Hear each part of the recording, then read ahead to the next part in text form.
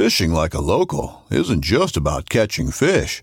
It's about connecting with the environment and the people who call it home.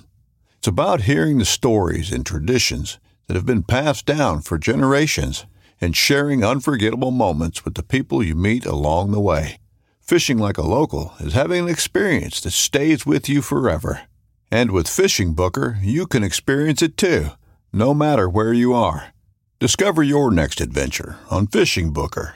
This upcoming concert season will be all about the boots, and Tecovas is your stop for the best in Western style. Tecovas has seasonal and limited edition offerings this spring and summer, including men's and women's boots, apparel, hats, bags, and more. All Tecovas boots are made by hand in a time-honored tradition with timeless styles that are always on trend. And Tecovas has first wear comfort with little to no break-in period. It's hard to find this level of comfort paired with this level of style. Stop by your local Tecovas store, have a complimentary drink or two, that's WCB style, and shop new styles. The smell of fresh leather and friendly staff are at your service. Many stores even have leather custom branding to make your boots truly personalized. And with regular live music and events, there's no in-store experience like it. If you can't make it into a store, just visit tecovas.com. That's TECOVAS.com. They offer free shipping on all boots, as well as free returns and exchanges, and ship right to your door. Go to tecovas.com and find your new favorite pair of boots today.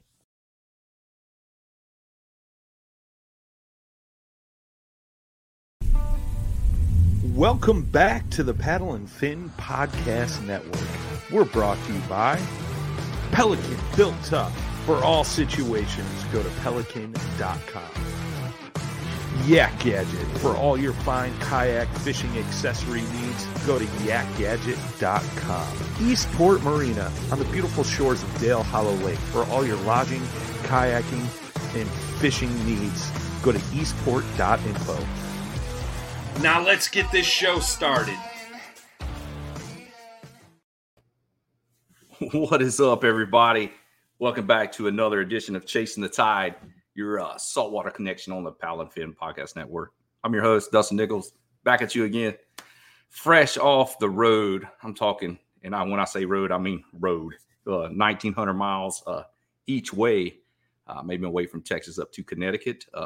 Thank you, Three Bells, for bringing me up there, fishing that little salty showdown with the trifecta there. Pretty fun fishery up there. Definitely heartbroken by a couple of big stripers in the rocks. So, yeah. Fun times with that. Caught plenty of fluke and sea robins. Actually took the sea robin division win. So didn't come away empty-handed. So it was a fun trip. You know, it's always fun to go explore new water and check things out that you're not accustomed to and adapt to them. And, you know, it was pretty fun. Definitely a fun trip. Water was 69 degrees. How about that? You know, temperatures in the upper 60s to low to mid 80s for the daytime highs, and it was fun. Just a couple cool bass ponds around the area, and everything else was really fun. Great seafood. Want to give a shout out to Flanders Seafood Market. They took care of me there. If this doesn't speak volumes, you know, it's being a lot of people might not know. I worked as a chef for a long time before I started at the chemical plant I'm at now, and I ate at that restaurant 4 nights in a row. That should say something right there. So yeah, great place, great people. And then once again, you know, Three Bells brought me over there to come check out the area. And they have a great facility there at their marina and outfitters. Lots of kayaks and accessories. So y'all give them a look too. But we're back to the show. Back again with Chasing the Tide. We got a return guest here. We got a repeat offender coming back for a second time with us. We got Chris Castro on. And I'm going to go ahead and bring him in. What's going on, man? What's up? Man? Repeat offender. I like it. Repeat offender. No doubt. Yep. That's how it is, man. So what's been going on with you? Man, just busy fishing, you know, just trying to live the dream, tell stories, improving the craft, offshore, inshore, the whole all water stuff, trying to learn how to bass fish. I know, right? We're going to have to get together on that one. I really do need to pick your brain on that one because I have so many questions, dude, about that. And I guess we can get, into that a little later, but we can go into that some too. Yeah. Yeah, man. Doubt. I mean, I don't know. The patterns and the stuff like that are crazy. It's eerily similar to trout fishing, but there's a lot more to it. I shouldn't say there's a little bit more to it. There really is a lot more to it. It's complex. I love it. And that's what's been kind of occupying me a little bit more as far as what's new. But I'm still doing the same old, man. Still doing the same old.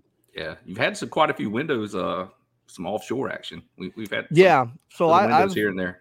I've hit about a dozen trips so far, and I'm loaded and stacked with some offshore footage that I'm obviously producing, but it's I'm slowly releasing it. It's the direction and the energy of my YouTube channel this year is taking a little bit of a turn as far as the type of story, what I'm trying to tell. And so I'm trying to find my groove on it. But when I find it and I can nail it, got some good stuff coming that I'll probably be ready to talk about here in about a year and a half, maybe. So, yeah. Shoot, yeah, man. Well, for those of you that if you didn't catch the show before, why don't you go ahead and give a little backstory, let everybody know what you got going on. Yeah, man. So and stuff like that for everybody. Well, what's new, right? So as far as the way I construct my YouTube stuff, it's changed a lot, right, in the last 5 years or so. Started off as a cookie cutter YouTuber, man, just going out there with the camera, filming. Yeah. And once I figured out how to fish with a camera, obviously with the help of a lot of different friends along the way, I got into the groove of, just trophy fishing, capturing some extremely unique moments that are rarely seen on the Gulf Coast, both offshore and inshore.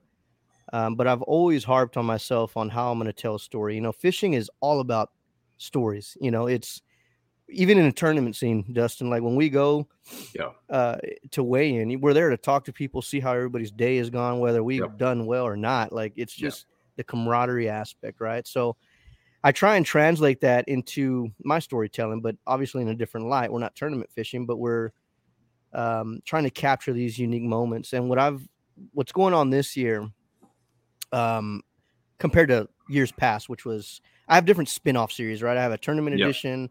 I have a trophy trout edition that's specifically about trophy trout. I have an offshore series. I have a catch and cook series. There's some behind the scenes. It's more of like a blog, just run and go filming, not really high production. It's just literally like a vlog. Yeah. And then I have my Top Gear series, which is where I just I go after and just review some of the latest and greatest stuff that's out there. Yep. So the new one this year, once I retire a few of those, is about telling a story that I think needs to be told. And, there's beautiful production out there. You being part of one of them on Redding's video. I think that's Heliconia that's producing all that. The road trip angler. Yeah, the road trip angler. Heliconia has always done a great job at. I mean, they're top of the food chain in my eyes, as far as they also do the Chad Hoover fishing. Exactly. Yeah, they do. Show. They do a few. They've done gyms. They did gyms. Exactly, and they've always done a great job at telling that story in their style. What I'm trying to do, is with this new series, is I'm trying to really dig deep into the culture. It's probably not for everybody, right? There's some videos out there that probably cater more towards the guy coming into the sport. What I want to do, though, is I want to cater and tell the story. Exactly, man. Tell the story of the guys who are grinding, the guys who don't really have or want a voice, the guys that put in the sweat, blood, and tears to do things. What are their experiences, and I've gone through a lot of things, and it's not a controversial series at all. It's just about the struggle and the realities of kayak fishing from a, how should I say this, from a junkie's perspective, but I don't mean that in a bad way. Right. By junkie, I mean somebody who's just in it. They're in the trenches. They are a kayak angler. Yep. And so I want to tell that story. And it's been difficult because there's a little bit of emotion involved in it. There's a lot of passion in that as far as coming from me. because I've been that guy. I mean, that's how I got here, working. I didn't just, go out there and try and purposely try and catch fish that are going to be giving me clout, right? It just happened through effort and putting myself on that field. So now that I've got all these things sort of put together, I think it's time to tell that story, and I'm going to try and perfect it and get it improved in the next few years, and I think that style might take me somewhere that I haven't gone before. So yeah, there's just definitely some background drama in kayak fishing. There's a little bit, yeah, and I think there's some drama. And I think exactly, man. And those are the stories that I think they go sort of untold, right? Yeah, but I think there's a mature way to handle the situation, and but more so than that, I think there are lessons to be learned if you know how to tell that story. And not only just lessons as far as fishing, but there's life lessons involved in that as well. So that's kind of what I'm trying to capture and go for. And I'm trying to bring everybody in with me that I know, people like you, other podcasters, because let's face it, man. I mean, you cannot describe kayak fishing in one video. No, you sure can't. It's deserving of a video, a conversation, a series. It's a story. Yeah, it's a full-fledged story that has multiple chapters in a lot of different dimensions, and there's a lot of different personality, right? And so I've gotten with guys like you to slowly drip little bits of information so that when they watch one of my episodes, and if they want to dig a little bit more into what I'm trying to say, they go to these podcasts and they can have that conversation with me and you. Yep. So sure. It's different, and it probably sounds a little confusing to some who are hearing this for the first time, but let it marinate a little bit and let's see where it goes. I think follow it's going to be along. exciting. Yeah, Next Level Fishing TV. Yep. Yeah. You'll see it unravel there. So that's sort of the new direction of there of NLF TV, or rather, I should say series. Because I have multiple directions. I try and keep at least 3 to 4 series alive a year. Some of them I retire. Like I've retired the tournament series one, which did great. Yeah, it did really good. But you can only do that for so long, right? You can always keep the chase for the 30 alive. Yeah, yeah, exactly. That one can stay alive. Even if you catch one, you can still try to catch another one. Well, people are smart, man. I mean, I think I did 8 tournament series ones, right? And people are smart. They especially anglers that know what to look for. They'll figure stuff out. You know what I mean? Even without the launch areas, some backgrounds you can figure stuff out. Absolutely. Oh yeah. And it comes at layers. To some it may be like he just gave it away, but to somebody who's never been there, you probably wouldn't know. So videos, backgrounds, and controversial stuff can bite at different anglers different ways depending if they've been there before. So, I closed that one out at 8. Not that I had received uncomfortable pressure, but just the fact that I know where it'll eventually go. Well, there's already enough YouTubers out there spot burning for likes. Yeah, see, I've never been about You've never been that way for sure. Never have, man. I've always wanted to tell the story. I mean, I get it. It's convenient, right, to do that and be a Patreon guy. I mean, people in different industries do that and are extremely successful at it.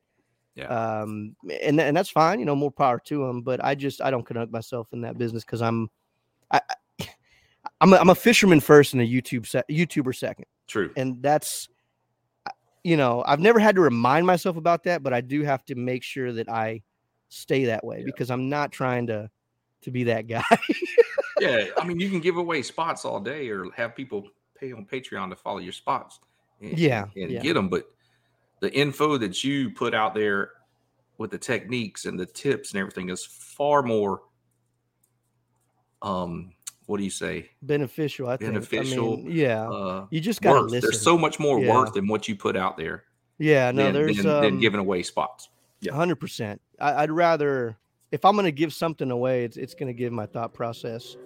And I think that can go I mean, fish move exactly. Conditions change, water temperature, wind, barometric pressure, so many things, so lunar periods, all that good stuff. And it all stacks.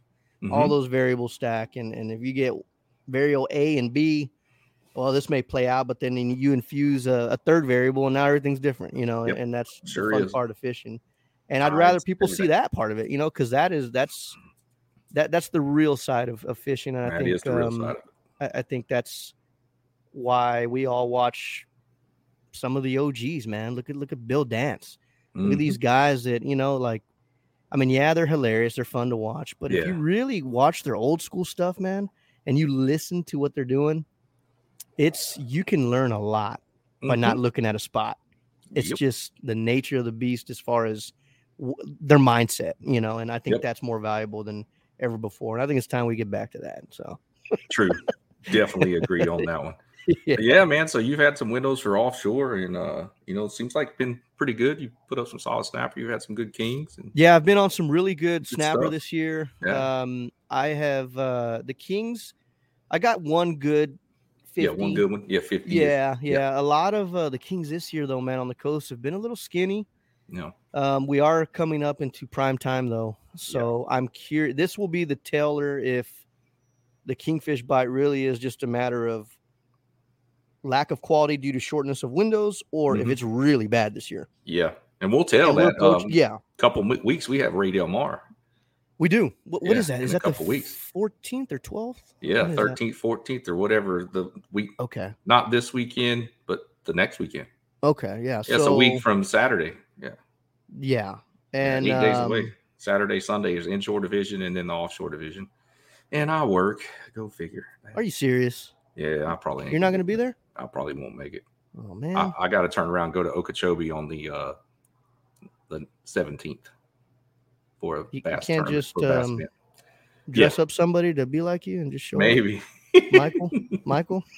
Yeah, somebody. I don't know. I really wanted to fish it though, for sure. It'll be fun, man. If I do, I can only fish one day. It won't be both. Oh, okay. I'm kind of low on days right now, so I got to watch what I use them for. I got to have some to go to Okeechobee with too. Yeah. So it's one of them deals. So Cobia have been around. Yeah. I was hoping for some record cobia this year, like a monster. I was like the one low key predicting a 60-incher plus, because of all the boat reports. But some good ones. Yeah, well, I mean, Glenn had a nightmare story that I just heard about. Oh, yeah, he salt, huh? Yeah, he go wrong boarded, out there? Yeah, so he boarded one on his kayak. One of the biggest cobias that he is seeing. And apparently, don't quote me on this because I'm trying to remember this, but I think it got on his lap and it went berserker. Mm-hmm. The hooks stayed in his thigh. Oh, there goes my dogs. They didn't like that. It's all good. And he had to pull hooks out. Dang. And he lost the cobia. Dude, cobia are scary, dude. I jokingly post these like post on Facebook, with the axe. I don't know if you saw that, but I posted an axe, and I was like, everyone wants to catch a cobia. Do they catch a cobia? But there's a little bit of truth behind that, dude. Those are scary fish to handle on a small boat. They're even worse than the kingfish, if you ask me. No, they're 10 times worse, man, because sometimes they do snap out of that paleness. You can beat them down, and they'll they've gone white. Typically means they're dead, but if you don't get them white enough, they'll start getting that color back, and they'll start rejuvenating. And dude, they're extremely dangerous. Strong too. Yeah, very when they strong. they flip out. Yeah, they don't play. They don't play. Yeah, but we'll see. I haven't seen anything super crazy impressive this year. I'm hoping somebody can yank out something where it's like, heck yeah, man. Yeah, so. Another sailfish. We're waiting on it. We've got prime. Well, there's sailfish. Actually, believe it or not, Dustin, there's actually sailfish caught probably once a year, maybe a couple of times a year, but they're real small. Yeah, they're the last one was probably that I had seen personally was probably about 3 foot. Just cool photo. But he's a low key guy, man. There's so many offshore guys that are low key. They don't really get and dabble into the social media side, but I'm good friends with a lot of them, man. And they'll relay some information or hearsay stuff here and there. Yep. Yeah. They're there. They show up. It's just I don't think they have they do have it. They used to have a pattern, from what I understand. From what I understand, they used to have a pattern off the jetties back in the tarpon days when we were infested. But that's back in the black and white picture days, man. Yeah, Lots has changed. Been a minute. Yeah, for sure. been a minute. So, what all say like somebody new out there might want to journey into the offshore abyss. Definitely, one thing I can suggest is don't go at it alone. Buddy system goes a long way. Any other safety pointers you want to give some people, radio wise and anything like that, that would be great for some of the listeners that might want to venture off, There's a lot there. You almost, it's tough. You can prepare for it all, but you're still never guaranteed out there. That's what I always tell guys. You got to understand the risk with offshore kayak fishing. There's so many little things that can go wrong, but a good starting point, first off, is don't worry about the fish. The fish are going to come.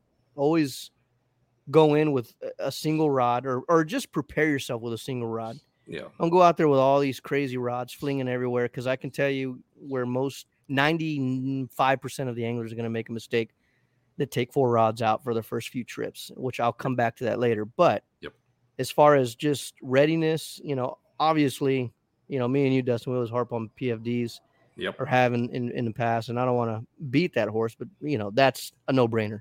That's no-brainer. Make sure you have to have your life jacket. Not just in the boat. It's on your person. Right. No, it needs to be on you. I think we've gone a little too far in advancing PFDs to where we can't really use that whole comfort thing as an excuse. No. Where guys can't. There's a PFD for everybody out there, and you just need to find out one that works for you. Spend the money and buy NRS or the other brands that sell them stolen. Yeah, something that's good, something that's reliable. My choice is NRS. NRS, yeah, man. They've been in the game for a while, and they cater towards whitewater kayak anglers. They know the business for sure. For sure. Yep. Also, I would say, a bilge pump can go a long way. I can't tell you how many. I would say, how do I put this? It's more than I have fingers right now. Definitely over 10, well over 10 of any rescues that I've done in the last 5 years could have been avoided with a bilge pump. An electric bilge pump in the hole, or a handheld one? Small handheld. Just a small handheld. Yeah, sometimes. Actually, all of them that I've dealt with that I can remember. NRS makes a great one of those. Yeah, absolutely. Sometimes it's a small little intrusion. Sometimes it's a small little fracture. Sometimes you tightened your kayak a little too tight and you caused a little stress fracture somewhere. And you'd be amazed that it's a slow trickle. It's not as crazy but by the time you realize it, it's too late. And it can be dealt with the bilge pump. Even if it's just a handheld, man, those things you can get at it with that. So, PFD, bilge pump, buddy system, a float plan, your VHF radio is super important in communication. Down here in Texas, if you guys are listening, we always all communicate off of channel 69. 69, yes, and, sir. That's you should have that. Yeah. Yep. And dry bag with some, a change of clothes, maybe a rain suit. Yeah. So maybe there's some flares in there, absolutely. Yep. I mean, for the most part, our water is pretty dang warm, but if you're going to be pushing some cold stuff and going after some of the uniquer species, you're going to want to have, dude, I've got a nice bodysuit from NRS, dude. I know. I'm dying to kind of debut in the wintertime. Yeah, definitely. Well, even for offshore, man, it's legit. Yeah. So I'll be debuting that this year. What else, man? You know what? And also just make sure your kayak it's sound. doable. Yeah. And there's sound. And a lot of rip and a lot of current out there that might catch you off guard too. So if you aren't accustomed, your drive fails and you can't paddle or something else of that nature, that's something to think about also. Yeah. Make sure you're in a kayak that has big water in mind. Yep. And a good GPS system, just so you know where you're at. For sure. Conjunction, where you're launched and all that good stuff. Yeah. There's a bunch of, there's just so many things you think about and then you kind of think again. He's like, oh, this comes to mind now. There is, dude. And there's not many kayaks that can handle some of the wickedness that the Texas coast brings. I mean, we spur of the moment weather. Yeah. We have a unique fishery in the sense that there's a lot of quality, but Mother Nature protects it. We don't have a lot of windows here in Texas. Yeah. We have, there's just not a lot, maybe a little bit over, I would say 15 to 18, like perfect conditions. Perfect. Yeah. And I would say maybe another 15, 20 of some advanced stuff. Yeah. And, once you cross that advanced mark, there's very little kayaks that can actually handle it, or you just got to be prepared to flip in the surf. So how I began with the whole rod thing and keeping it simple, I'll end it like this, Dustin. Man, break your stuff down. If you cannot, the surf. So the most dangerous part about Texas offshore kayak fishing isn't so much out there. It's actually in the surf. I've seen guys get stabbed. Oh yeah. I've seen guys get clothes ripped off. I've seen hooks in strange places. I've seen a lot of injuries in the surf, man. I've never seen very many injuries offshore. I've seen way more in the surf, and I always harp on that part and Stow that your aspect. rods. And take that's your all leaders about off, take your lures exactly off. prep, man. Don't be going in, through the surf, especially if it's gnarly, with anything rigged up behind you, man. Just get out there and rig it, man. Don't take long to tie a knot. It doesn't take long. Doesn't take long, and it's worth it, dude. They make great swivels too out there that you can, quick connect and different things here and there. I mean, I've fished with them before, out there also. It's not that big of a deal, or just tie your stuff out there once you're out there. It beats getting, hooked through the neck or something, and just prep everything, stow them in your kayak, strap them down. It's not worth it, man. It's not worth it, man. Ram Garcia has a good story about that one. I went out there and swam to his rescue. Boomy followed behind me. I don't know if you know Scott. Yeah, but I know the name. So Ram had a hook jammed in his heel. Oh, and every time the surf crashed over him, it was dipping and pulling in deeper and deeper. Oh, and I went out there to go rescue him and cut his lines, dude. Early lesson from my buddy Ram, and he'll never forget it. Actually, he hasn't been on the water since. He hasn't been offshore. Can't be back there again. Break that stuff down. That's you don't want to go tips through I would say right there. You do not want to go through that, man. It's sketchy. It's scary. So do your homework and go with somebody who is going to be about that safety. Yeah, don't just pick just any place to launch. Look at the surf. Yeah, look at what's doing. The places the waves are breaking or where those bars are at. You're gonna have rips in between them. There might be some deeper guts around. You're gonna be able to get out a little easier. Yeah, and try and keep. If you're a newcomer into it, don't break over 2 feet. I know 2 feet is cake for a lot of guys that are probably listening, and they're like, "Oh, well, I'm not gonna flip in 2 feet." But you'd be surprised.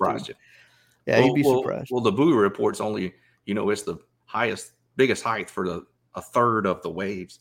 The average height. Right. So a day it could be 2 foot, and then you'd have some 4-footers come, out of nowhere. Yes. It can be unpredictable at times. It can, man. Definitely good info right there. Yeah.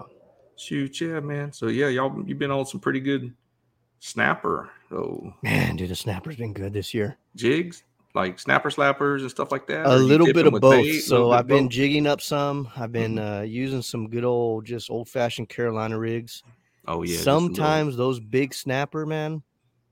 I don't know what it is, man. It's like that 30-inch trout IQ, You got, if you ain't presenting it right or you ain't using the right thing, which I'm surprised, man, because I've gone over them this year and I've marked some studs.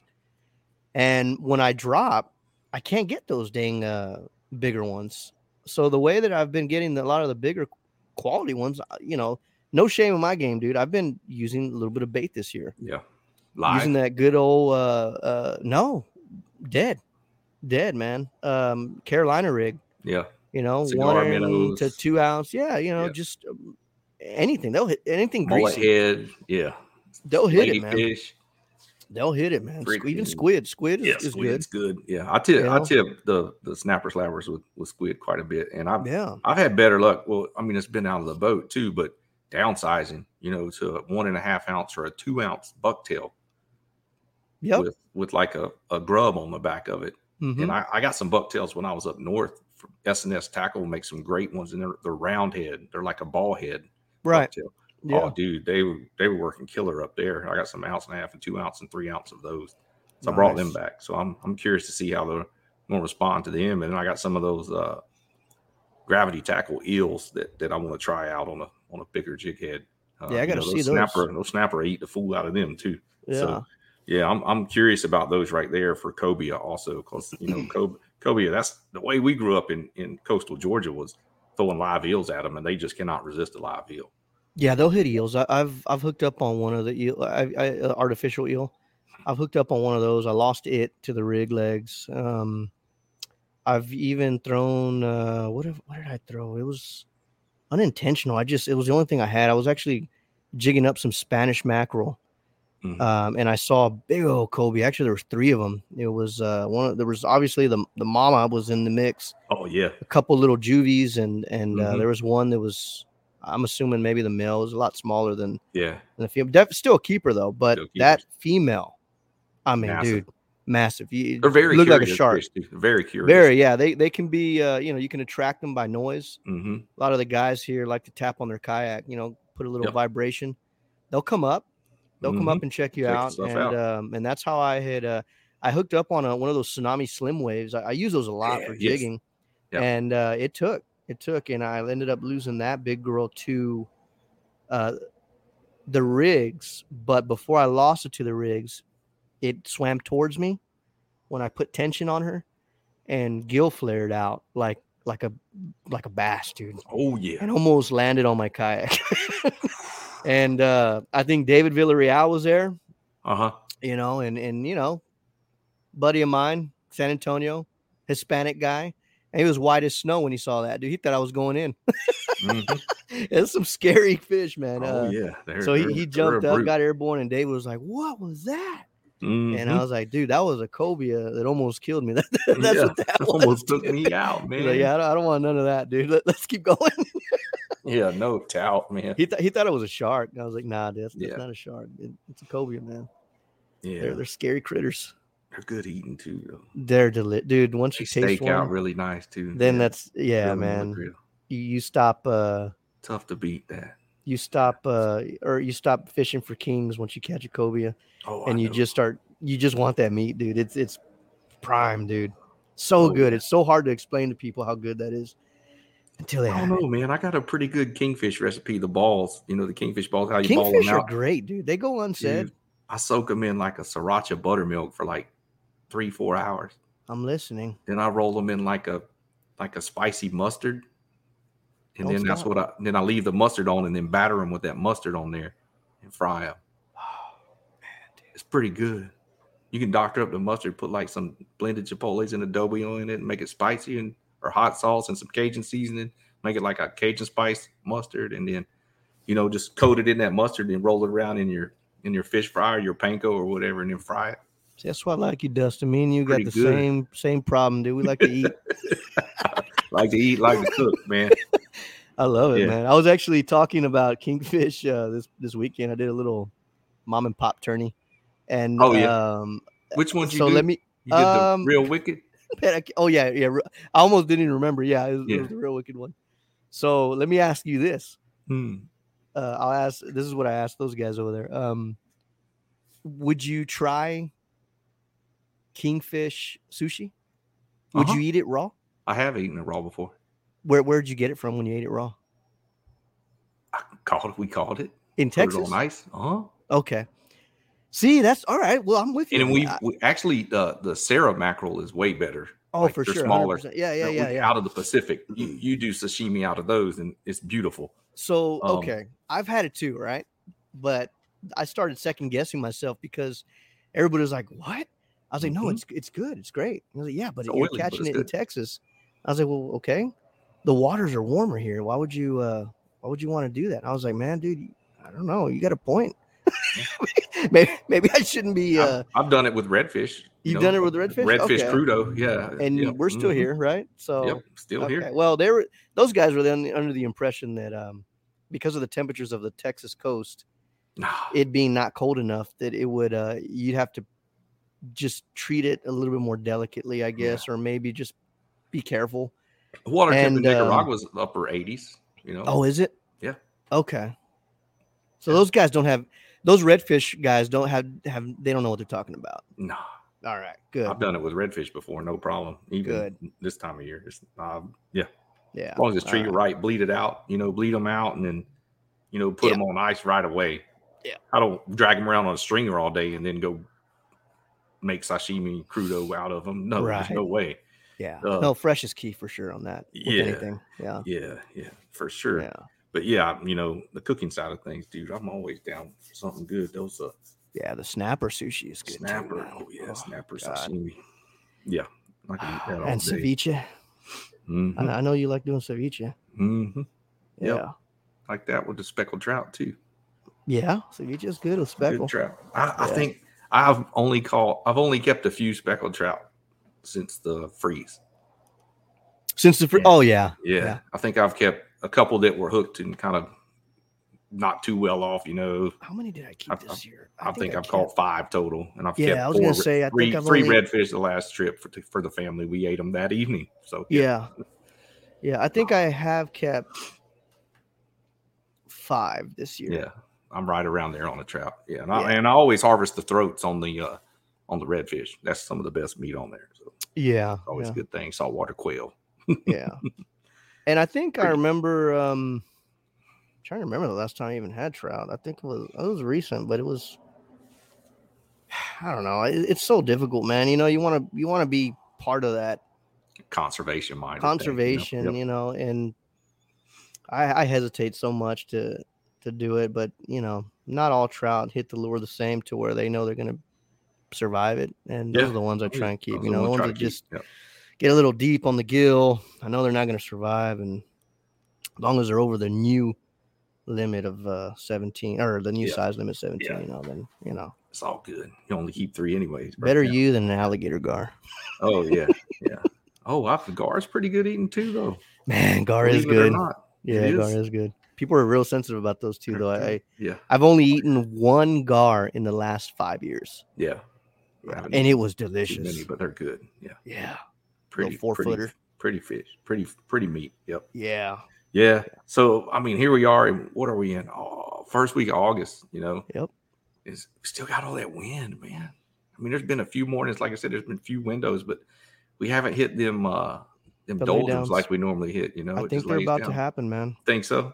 I think the start this weekend is going to be the start of it. So we're going to get a lay down.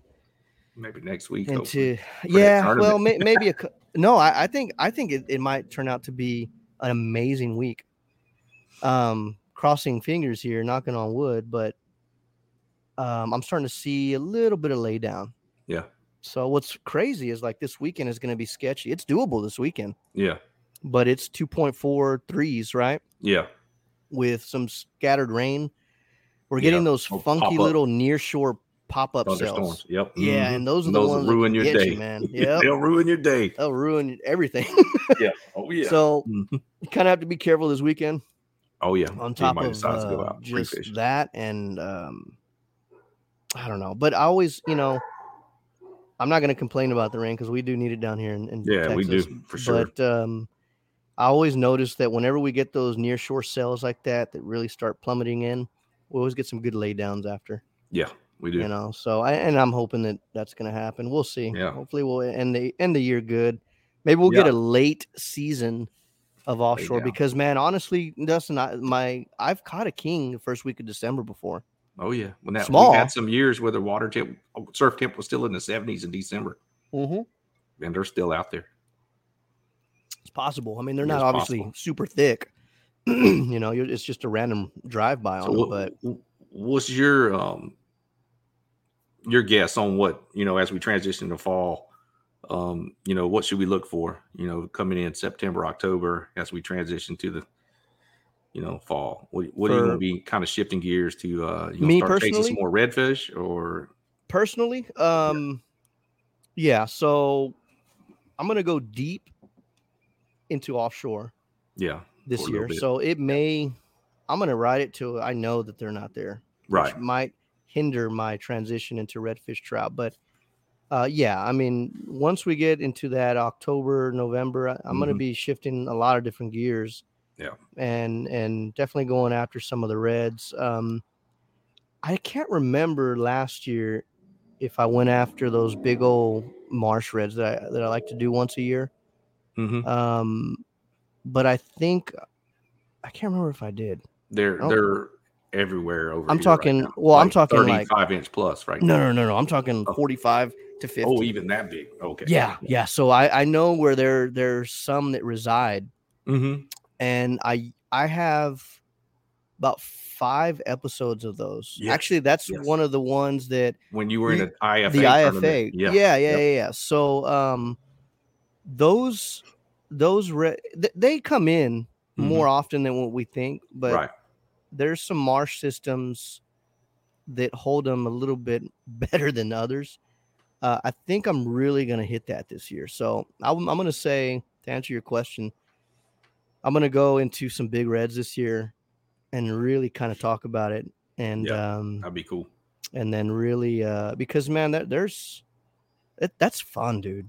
Oh yeah. It's That's like, it's one thing when you hear reds, in that slot range, and even 30 inches here. 30 inch, 35, They start popping getting bait. over 40. But once you get into that 45 to 50, and you see a red like that doing the same thing, man, dude, it really gets me going. Yeah, there's a certain river in Gulf Shores. I'm not going to name it to not throw that out there, but there's a river. There's a lot of residential 40-inch plus redfish in that river. Man. Yeah, I've seen those pictures. Big ones over there on crankbaits. Yeah, man. And top water in a stump field. Do they school up over there? There'll be some in groups, like little wolf packs here and there, but they're mainly, singles and doubles. Nothing really big, giant schools of the big fish. But you can find them on your side scan pretty easily. For sure, when they're that big. Oh, There's some nice sandbar sections and little flats off of the river bends and stuff, and you set up on them and find them and mark them pretty easily. Yeah, that's awesome, man. So I'm gonna dabble into that, and then of course, I mean, you already know me, dude. Once we go winter, we're full-fledged trout fishing. I got some surprises for him this year. Good, man. I hope you get into some. If people don't know Jeff Brown on Facebook, but he's been painting some killer glide baits, and he's always painted some killer jerk baits. The lipped ones. He shades them down for when you can fish the flats. They'll run 1.5 feet or so, and then he has some that aren't changed around, and they'll run 4 to 6. He does some sweet custom paint jobs. There's definitely some good stuff out there. I caught a couple of big trout on them last winter, so I'm excited to continue dabbling in that stuff. Transitioning bigger swim baits and bigger glide baits from the bass side of things into the big speckled trout fishery, which a lot of people have started to dive in that too. Been kind of keeping quiet about it the past 3-4 years, but it's all coming out now. So Chris over on Speckled Truth. Got some stuff going on. He does some little how-to, little tactic videos lately. He's been sharing some stuff about, getting a lot of interest in people wanting to learn about the jerk baits and everything. So it's something we need to get together and film and throw some of that out there here. We'll find some spots that we can't give away too easily. Oh no, I've got them, man. There's some areas that I know that I still to this day. I mean, people, I swear, there's a handful of guys that think I'm BSing them about it, but there's a lot of areas, man, that I've still to this day that I've never seen a boat hit. Yeah. Never seen a boat around. I've seen them get close, but I've never seen them around. So there's a lot of untouched stuff out there still. It's just, it's timing, dude, with trout. That's what I love about it. I mean, fishing is timing, period, right? But trout, for sure. Oh yeah. It's timing. It's they move a little bit more up and down the columns, and then there's some crazy little wacky variables with shallower water heating up, a little bit more than deeper water on certain time periods. Bait may get drawn there, so it changes that script. Yep. It's fun, and I'm glad that more people are doing it. I just hope that those guys appreciate it enough to where the conservation doesn't hinder everybody else having fun with it, Right. Because trout are a special species, too. They really are, man. Once they get over 24, 25 inches, they're a different animal. They are, man. They are, dude. Just like I was reading something recently. with bass. You know, some guy, I forget who it was quoting somebody who was a pretty well-known bass angler, said once they get over 4 pounds, 5 pounds, they become a different animal as well. You know, it's they start growing in different directions. They don't have to worry about I guess maybe, I don't know, do birds go after bass when they're young? Yeah. Oh yeah. The ospreys, eagles, different things, Okay. cormorants. Yeah. Okay, because that was something that was listed in that quote, and I was Yeah. like, that's interesting, man. You know, Yep. and I think the same goes for like how we're talking about trout. Yes, for Once sure. they get into that, you know, they change. Their IQ changes too. Mm-hmm. So Definitely it's get fun. It's smarter. rewarding, and I'm happy that more guys are doing it, dude. I mean, a lot of people didn't do trout fishing because, well, first off, you remember that day, dude, when me and you were out there, and I think I caught like a 28er that day. Yeah. And dude, I don't know about your hands, dude, but my hands were barely moving, dude. Oh, it was cold. It's tough, dude. It was 28 degrees when we launched that morning. Yeah, I mean, and I had a great day at some, you know, throughout the day. You had to burn out earlier. I remember you were already out there when I got. Yeah, I had to leave early that day. I got lucky in and around some structure, and was able to at least get one good one, and had to take off. But dude, that morning was no joke, and I think that's really the hardest part about trout fishing. Oh yeah, you got to make some of the worst days you would think about fishing on. There's normally nobody else. There might be some other diehards out there, but 35-degree air temp with drizzle, and I'm out there in that crap. It's tough. That's diehard, right? It's tough. That's why, man, I'm stoked for this year. That going back to where we opened up on the NRS gear, I've got this nice little bodysuit that I'm going to be using. And when that arrived, I was like, oh, you have no idea what you just did, man, because you're going to make me, dude, you're going to make me a lot more comfortable out there, because that was what I needed, man. That's what I love about NRS, too. They cater towards the little things that people don't think about. Right. You know, like the jackets and stuff and all that. You know, you're paddling, and then you raise up your hand and you got 35-degree water trickle coming down your armpit. Yeah. Dude, you're going to feel that. But a lot of the stuff that they have, you know, they got the gaskets are sealed. The gaskets, see everything's sealed, man. It's legit stuff, man. The boots are awesome. The NRS boots. That's my go-to winter footwear. Yeah, man. Yeah, it's good stuff. They're doing good things over there. Oh yeah, for sure. Definitely. Yeah. Definitely a great company to be associated, be partnered up with, man. That's a big deal right there. Yeah, for sure. So yeah, all right, we're gonna get into it's pick 3. We're gonna go offshore on this one. Let's do 3 it. setups. What are they gonna be? Rod, reel, and then what baits on it? Go ahead. All 3? Yeah, 3 of them. Give me 3 setups for offshore: rod, reel, bait. Tsunami Trophy Series rod for offshore. I'm gonna say Tsunami. Gosh, why did you have to pin me on that one? Spinning or the Forge 10s. Yeah. For the reels, lever drag. Levers. Yep. And what was the last one? What do I need to name? Yeah. What baits are you gonna be having? Oh, baits. Oh, dude. Yeah. Kingfish rigs all day, dude. Kingfish rigs. Well, I should say, kingfish rigs, stinger rigs, however you want to classify them. You put a teaser on them? Or you run Not all the time. Not all the time. I would recommend doing it. Yeah. And that's with ribbon fish. Ribbon fish. You can also cut off and make short stock stingers and get real fancy on your dead bait presentation. That's an art form offshore, dude, by the way. Yep. You can't just slap on a bait and it work. Like, it's got to be positioned right. The bait's got to be fresh enough. So yeah, to answer that, yeah. Any diamond jigs or any other things you might have on standby? For jigging, I'm nonstop with the slim waves. Something.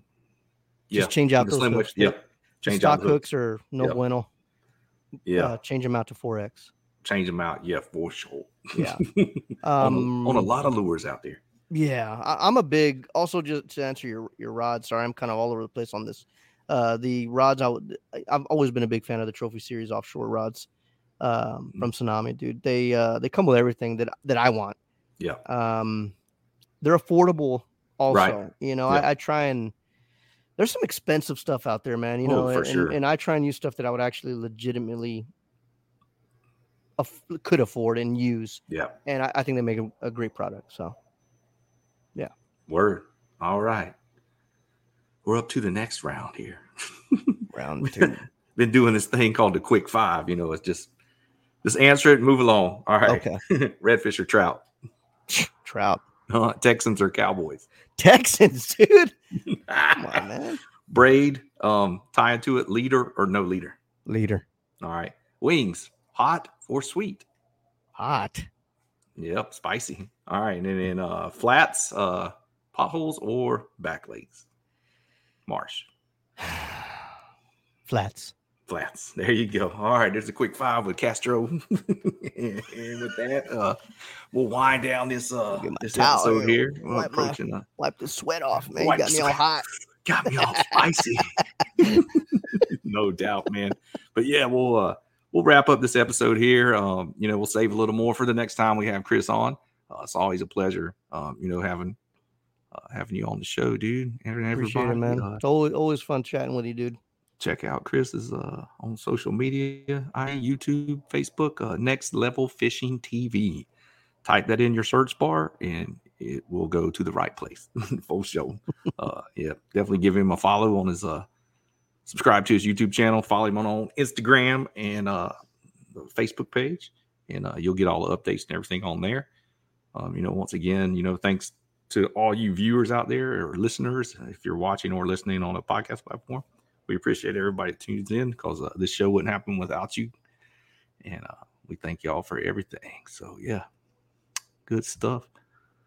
We're going to sign out. So, yeah, thanks again, Chris. We appreciate everything, man. Yes, sir. I appreciate you having on. And we are out. Paddle and Fin, chasing the tide. Sayonara. Thanks for tuning in to another killer episode here on Paddle and Fin. Be sure to drop a 5-star rating, a thumbs up, or smash that subscribe button on any platform you're listening in on. Be sure to check us out on Waypoint TV, waypointtv.com. Make sure you sign up for the Fantasy Kayak Fishing League at paddleandfin.com/fantasy. You can support this show through Patreon, patreon.com/paddleandfin. Don't forget to check out the website, paddleandfin.com. Catch us on YouTube. If you got a question, comment, or want to see a future guest on the show, be sure to email us at paddleandfin@gmail.com. Shout out to our show supporters, Yak Gadget. You can check out all the fine kayak accessories at yakgadget.com. Pelican Professional. For all your cases, coolers, and lighting needs, go to pelican.com. Rocktown Adventures, your Midwest premier paddle sports destination. Go to rocktownadventures.com. Eastport Marina, the beautiful destination on Dale Hollow Lake. If you're looking for lodging, kayaks, kayak accessories, or anything fishing related on the beautiful Dale Hollow Lake, go to eastport.info. And Jigmasters Jigs. When in doubt, get the jig out. Go to jigmasters.com and fill your tackle boxes today.